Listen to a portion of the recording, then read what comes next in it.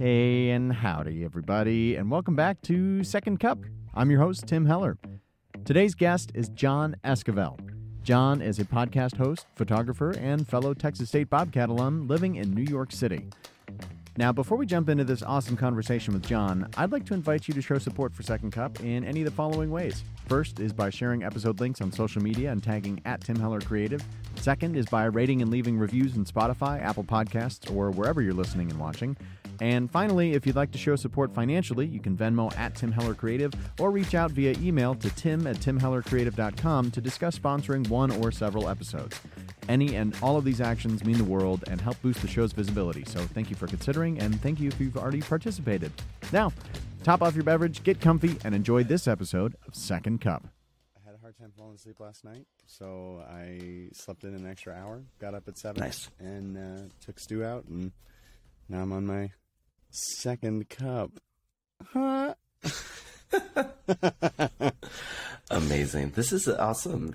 This Riverside Suite. I've never seen this. Thanks. Yeah, I have a friend that I used to work with in New York who recommended this to me when I was starting this. And I saw the software and kind of how everything worked. And I've only had like one or two little technical glitches with uploads and everything. Okay. But it's been great. It's been super easy to pull everything down and edit. That's and awesome. It's nice. It's pretty dope. That's great. Thank you for coming on and having a chat. I'm excited to see you and get caught up. It's been since I think in person seeing you. It's been before the pandemic. Yeah. So one of the classic like New York tropes of if you don't live in the same neighborhood, you don't see. Yeah, you don't see. It your really friends. is true. It's so funny how that works out, and it's not anything on purpose. It's just how life works out in the city. Yeah, it truly is. Well, catch me up on what you've been up to. I know you've got a podcast going on and your photography has been popping, and I'd love to just kind of also get an intro of who you are, what you do for everybody listening. Absolutely. So my name's Jon Esquivel. I am the host of the Jon's Mostly Movie podcast. It's what it sounds like. It's a podcast mostly about movies, so we'll dive in also to TV. There's been really anything that's trending on the internet can kind of just show up there. So whether it be something pertaining to video games or even just current news, go in and it's actually kind of just the format's being redone. So I started doing it in the pandemic, but didn't publish anything. It was a lot of just practice and speaking into a microphone. In theory, you're like, oh, I talk, so you just put an object in front of me. It's going to be the same. Should be a piece of cake. Yeah, it should be a piece of cake until then you're there and you're listening back to it and you're like, well, you start really hearing cadences and you start learning, okay, this is where I get off track. It was a couple of months of just recording, listening back, learning. And then a buddy of mine, James, he helped put together just essentially the way to get it out there, like the life. I had to just focus on like creating our breakdown, getting guests, and he took care of on the technical side. Wow, so that's it was fantastic. Awesome. Yeah, it's interesting when whether it's starting in voiceover or starting a podcast or whatever you're doing, like even just like creating content for the internet. It's like, oh, I can do this. It's a piece of cake. People say like, oh, you don't have to create the content. You are the content. And then you sit down to do it and it's like, hey, everybody, I'm a banana. I don't, huh? And it takes like, suddenly, a couple times. What do I talk about? Yeah, it's like, why am I an alien all of a sudden? But yeah, and then on the photography, I actually had taken a break from the photography during the pandemic because so much of my photography was in studio. So close proximity. So obviously during the pandemic, it wasn't something that I could do. And I tried outdoor photography, like with mask prior to any sort of vaccine. It was fine, but still, like with everything with the pandemic, I just found my focus was not there to create. It honestly wasn't until probably this year when my old roommate put a film camera and film in my hand and, gave me just a breakdown, and I fell in love with it. Just because Yeah, I mean, I love shooting in studio, digital, everything you can do with that. With film, it just it slows down that process because you are limited into the amount of photos. Like for a photo shoot, I can take up to like 400 photos. Like, you know, just we're searching through, but we're gonna just like cut that down to like fire away. Yeah. And let the model just kind of play. And then sometimes that's how you have your, you know, happy accidents of, I didn't expect this pose, but this comes out and there's just something that's, you know, radiating from it. And then on the film side, it's like 36, you know, shots. And yeah, it's just a lot of it is focusing on the composure of it, which is really nice. And you do, for me also, like I've always had a love for movies, and that's also why I, you know, as a hobby, like to like film short films and things to that. It puts you in that mindset of seeing that, you know, because film is just a ton of moving pictures. I know we forget that, but that's where it stems from. It really does have your brain slow down and compose that shot. And it's fun. And obviously, like with everything retro being in right now, having a film camera, they're like, oh, that's great. Yeah. You know, people are a little more that's like, so cool. Very so Brooklyn cool. of you. I know. I couldn't help myself. That's so cool. And so, like, now with that camera providing some kind of parameters or some kind of constraints, how do you feel like your work has changed? I know you said that you're focusing more on the composure, but have those limitations affected your creativity at all? Absolutely. So it's kind of one of those, like there's always those like exercises, like in writing, they tell you, you know, to limit it to telling that story in 10 pages or something to it. With this, it got me outside of working in a studio, because so much of what I find when everything's limited and you can only, you know, the only thing I can really control is what's in front of me. Candid shots are what are the best. So it does take me out of, okay, I have this just main frame to work with, to when I'm like, if I have my camera, I'm a little more observant when I'm like walking around. I'm taking my time, because you can miss a moment, but sometimes a shot slowly builds. It's not like right then and there. Like I might see, like, oh, for example, outside of my window, there's a cross street there. And a lot of people in the neighborhood always come through with their dogs. And, you know, you can get the idea of, well, what would happen if it was raining and, you know, it looks cloudy, looks like it might rain, and there's still people coming with the dogs. I bet you that would be really cool to see people getting a photo of umbrellas, maybe the dog walking by. So like it forces you to kind of look and see things to that. So even though on a sunny day right now it's not raining and that's not the situation, you kind of remember, okay, well, the situation could build to that. Yeah. Whereas like in studio, you're like, great, I'm going to adjust the light here. You're going to go there, all that. So it's the constraints on it really do make you think and unlock different muscles of your creative brain that you didn't know that were there. That's awesome. That's so cool. I remember when you first, I think it was around the time when you first got started doing more photos and stuff like that. We were both working for a certain fruit company, and they had a product come out that had a wonderful camera on it. Is that how you were primarily shooting for all the way up until the pandemic, or was until you got your film camera, or what was that kind of process like of gear and working with what you had versus like just buying a bunch of stuff you didn't know how to use? It was actually, my old roommate Steve was the one that kind of would continuously have this conversation with me. So yeah, I started with photography as far as like, I'm going to take photos of people using what I had, which was a iPhone. And within there, Steve gave me a breakdown of, this is photography, this is ISO, this is exposure, this is shutter speed. These are just the things that you need to know. And from there, it was working with what I had, because at that time, I really had no budget to go towards anything of photography.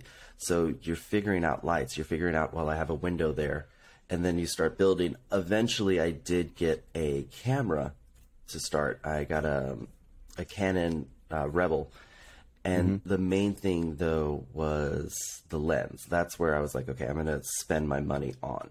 Because a lot of times photography, you have your main body, and what really can take that photo or quality to another level, it's not always the body of the camera, it's the actual glass and the lens. So I invested in that, and that's where I got what I have right now, which is my 35 millimeter lens, and that's what I primarily shoot with. Whenever you see any sort of inside studio, it's usually with that lens. And I still have yet to upgrade my camera because a lot of it is just when I talk to Steve, and I could always, and it's just more of, okay, I need to sit down and see what I want. But there's still a lot that I'm putting in and learning, and that I can do with my current one. And I think with photography, it is very easily, you do want to just continue to upgrade and continue to jump onto that next equipment. But there is something about slowing down, and because I've done both. I've done where it's I want to get that, and I've gone to that. And I've also then, as of recently, slowed down using the stuff that I have. And it helps. I think it's something where it only gets you more prepared for your next camera, your next equipment, and anything to that. And with iPhone's made it super easy for people to just kind of get the workflow of, hey, I see something, I want to take a picture. Hey, I wonder what it would look like if that picture was a little darker, or maybe if the blues popped a little more. So it is a great starting point. And I think, just in my opinion, there's no reason why you couldn't start that if you wanted to jump into photography. You don't need a camera for that.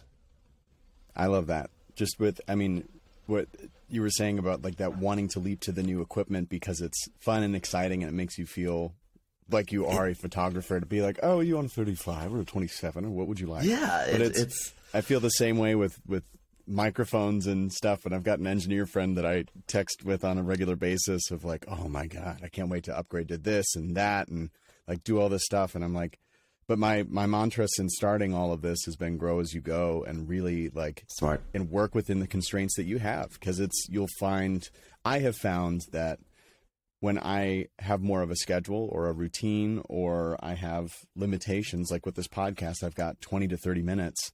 That's when I work the best, is because then I know what the rules are, and I know what I can kind of bend to make work a little bit. And then I really know how to use all of my stuff.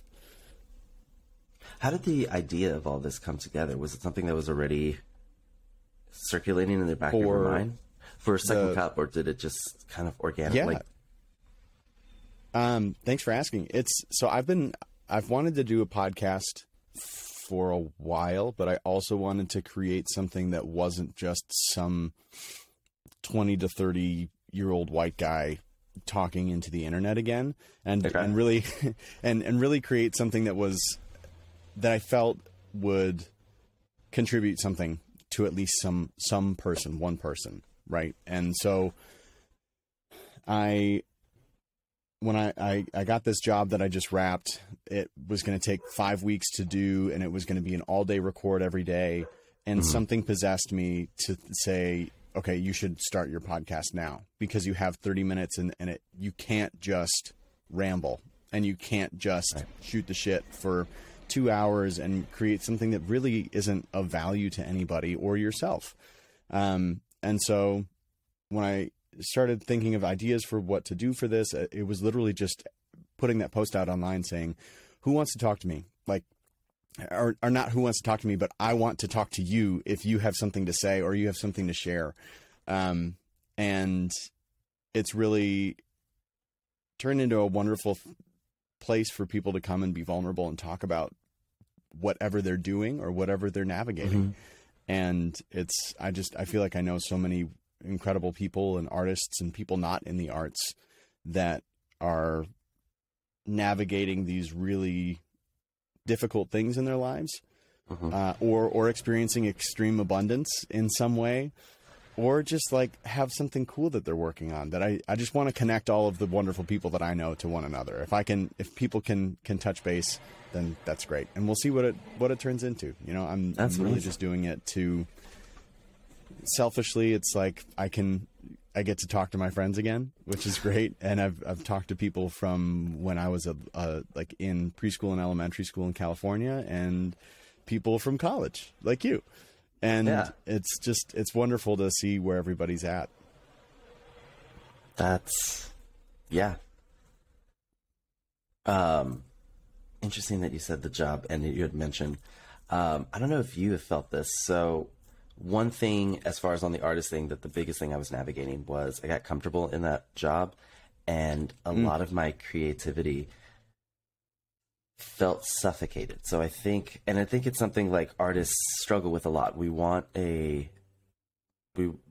art to pay the bills. And I would say it's something where it's not always the case. I mean, for some people, yes, it is. And I'm so happy for them into that, because it's well deserved. But it's not yet the case for like the majority. And so I do believe like we try to navigate these, what they call the day jobs, the muggle jobs, the survival jobs, whichever. For me, and I don't know if it's the same for you, growing up, but like going through, I would say like post high school, I always thought like I needed just a part-time job. Couldn't be full-time. It had to be part-time. It had to have that flexibility to that way I could navigate if I was doing auditions. I could navigate if I was going to be on set, a shoot, something. And the more and more like working a quote part-time job for 10 years out of, what's funny is I started a full-time job this past summer, and I've had more time for my creativity than I did with the part-time. And I think a lot of it is, one, due to the pandemic, there is a lot more flexibility that we are finding, and workers are seeing their value, which is great and it's needed. And I think a lot of other people are seeing the value in just all types of workers. And then I think, too, it's really because like, even though I was only working, let's say like 28 hours, the other bit of time was me recovering.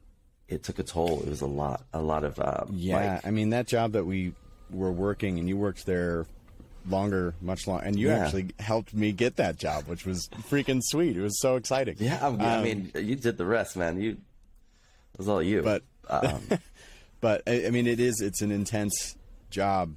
Yeah, wherever you're working, people. whether and you were taking in a lot of stress from other people and taking on a lot of stress from other people. So how did we? I'm so glad you brought this up. I love talking about day jobs and creativity and how you figure out how to turn your creative business into a business and something that's sustainable. But how have you? So how did you I guess first, when did you realize like, oh my gosh, I'm drained and I don't have this creative energy to create the way I wanted to do anymore? And then how did you start to climb out of that well a little bit? The first thing was looking at, when I looked at the things that I would do creatively, like, just like, I think it's artists now are artists, like we all do. Like some people are just actors, some people are just this, but so many people dive into so many different projects. And so when I was looking at the different things that always interest me, I took a look at, when's the last time I wrote something? I looked, didn't really have anything. Okay, when's the last time I touched something with filmmaking? Looked, hadn't, had stuff. Took a look at, okay, well, there's the podcast ones. The podcast was consistent, but I had a podcast that was coming out consistently, and it wasn't bringing me any joy at the time. And I had no new photos. And so I just kind of realized I was going through this cycle of getting to work, recovering, trying to muster up the courage to do something creative or the energy, and then just turning back around and going into work. So my focus was it was both that and financial. I was like, I need to get out. And so I paused everything creatively because and that didn't really hurt because I was in this cycle, so I wasn't doing anything creative. So I wasn't losing anything. And I think so many artists get afraid of stepping away from their art because they think it won't be there. But I love my art. I love creating. And when you step away from things you love, you don't just come. I mean, if you really love it, it's still there. That old cliche. Yeah. So focused on getting a job in 2022 because the last time I had applied for a job was like 2021. So like, or 2011. And so it was learning LinkedIn, all that, going through the hiring process. And then once I found the gig that I'm at, because I'd found one beforehand and it was terrible, but it helped me like kind of learn what I wanted. And once I found the gig I was at, I really was able to get comfortable, and I found myself like, this isn't taking stress out of my body. And I found myself with more energy, and I, started, instead of immediately like, great, I can create, I'm going to start putting things out there. I started like, okay, well, since I'm starting back up, there's certain things on the technical side on the podcast that I wanted to learn. So I was able to book meetings with people and literally like, hey, can I pick your brain, watch your workflow? Like I have a buddy who has a podcast, and he took me through his workflow, the tools that he used, and was able to catch up because I'm feeling refreshed. I'm feeling social again. When it comes to shooting, I'm able to reach out to people. Hey, because for me, when I'm feeling drained, it's a lot to interact with other people. It's how it goes for me. So having that energy again, and it's not like it's everyday sunshine and rainbows, but it's more, I would say there has to always be as they say, a balance. But in this one, like, it was very much skewed to one side of most days I was drained and not having the energy to go and create. Whereas now it's like, now I have those human days. We all have those days where we don't want to create, and we sometimes need them. Yeah. But now it's like those days come and it's like, no, I need to take a break today, rather than like, oh great, another day. Here we are. I'm forced to not do something. Yeah. I love how you said that with having those human days and taking that step away from something you love, because it's on alumni panels for Texas State, and for people listening, John and I both went to Texas State. We both graduated the same year from the theater department. Taking that, something I share is, it's okay to take a step away from auditioning all the time, or from trying to create, or from trying to do whatever you need to, or whatever you feel like you're supposed to do in order to find like what you need to feed your soul. And like taking a step away to focus on a different job or career and coming back to it can often lead to a much more rejuvenated and authentic version of yourself after focusing on this one singular goal for so long. And something that Jess has done, and Jess is my wife, internet. She like really in the middle of the pandemic felt like she was finally able to give herself permission to say, I need a break and I don't want to be on this grind anymore. And she has been so incredibly intentional about taking this step back and focusing on something else, and really even more than the something else, really focusing in on her and what brings her joy and what feeds her soul more than what she felt like she should be doing based off of her degree, So I'm glad that you were able to find that, and that you are still finding that and still finding it. Discovering it.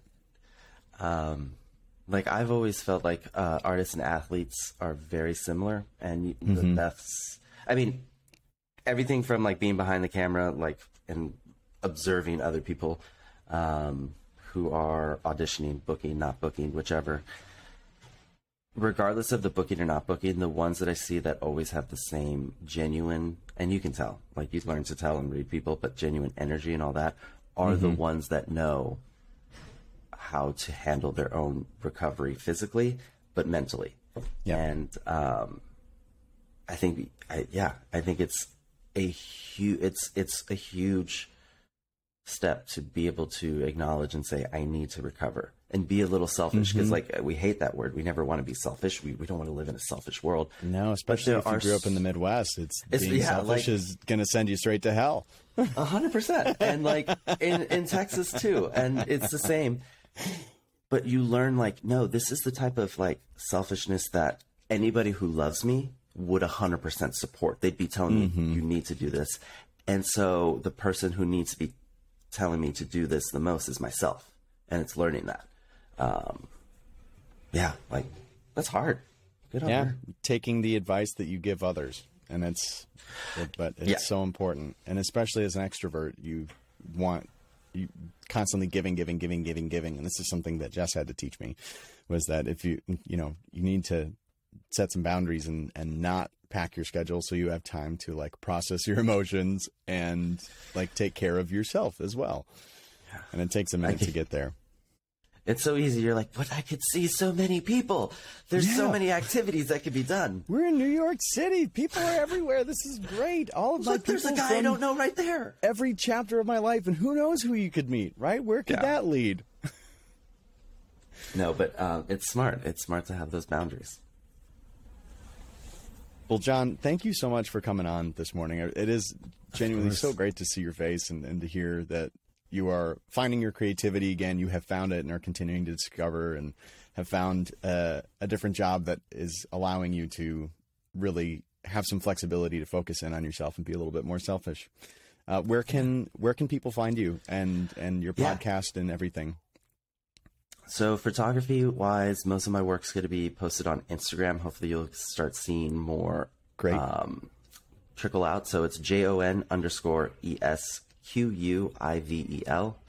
And podcasts you can find anywhere you get your podcast. Type in Jon, no H, mostly movie. And it should pop up. Or if you have any questions, you can send me an email at emails@jonsmostlymoviepodcast.com. Awesome. Yeah. And I'll link all of those in the description of this episode as well, so that people, as they're listening, can just pop over there and click on a link. Yeah. Podcast should be coming back in October. Oh, sweet. All right, folks. October. Jon's back, baby. I have a couple quick fire questions to wrap us up. So just 1 or 2 word answers. First thing that comes top of mind. And here we go. What's a nickname your parents used to call you? Boy. I don't know why this has become my favorite question to ask, because every single nickname is gold. What's a piece of content that you're consuming right now that you can't get enough of? Attack on Titan, the final season. Attack on Titan. Amazing. Who inspires you right now? My partner. And you can only have pizza one more time, and what's on it? Where's it from? It's going to be pepperoni mushroom, and it's from this spot down near West 4th called Artistic Pizza. Ooh, Artistic Pizza. All right, if you're in New York, go down to West 4th. It's down by NYU, I'm not saying it's right? the best pizza, but I'm just saying there's just certain tastes where if I can, you know what? I just got to go that route. Perfect. Awesome. Jon, thank you again. It is so awesome to see you, and I look forward to seeing everything that you turn out and listening to everything that you turn out. Thanks for having me. I really appreciate it. I'll talk to you soon. Sounds good. Thank you for listening to this episode of Second Cup featuring my friend Jon Esquivel. To keep up with Jon and his photography, check out @Jon_Esquivel on Instagram. That's JON_ESQUIVEL on Instagram. And check out his podcast at jonsmostlymoviepodcast.com. JONS mostlymoviepodcast.com. All these links are in the episode description as well. If you enjoyed this episode of Second Cup or any of the previous episodes of Second Cup, I invite you to show support for the show in any of the following ways. First is by sharing episode links on social media and tagging @TimHellerCreative. Second is by rating and leaving reviews on Spotify, Apple Podcasts, or wherever you're consuming podcasts. And finally, if you want to show support financially, you can Venmo @TimHellerCreative or reach out via email to me at tim@timhellercreative.com to discuss sponsoring one or several episodes. All funds will be used to improve the show and provide the best experience for the guests and listeners alike. Tune in next time for another incredible conversation and to hopefully learn something new from a really cool person. Bye.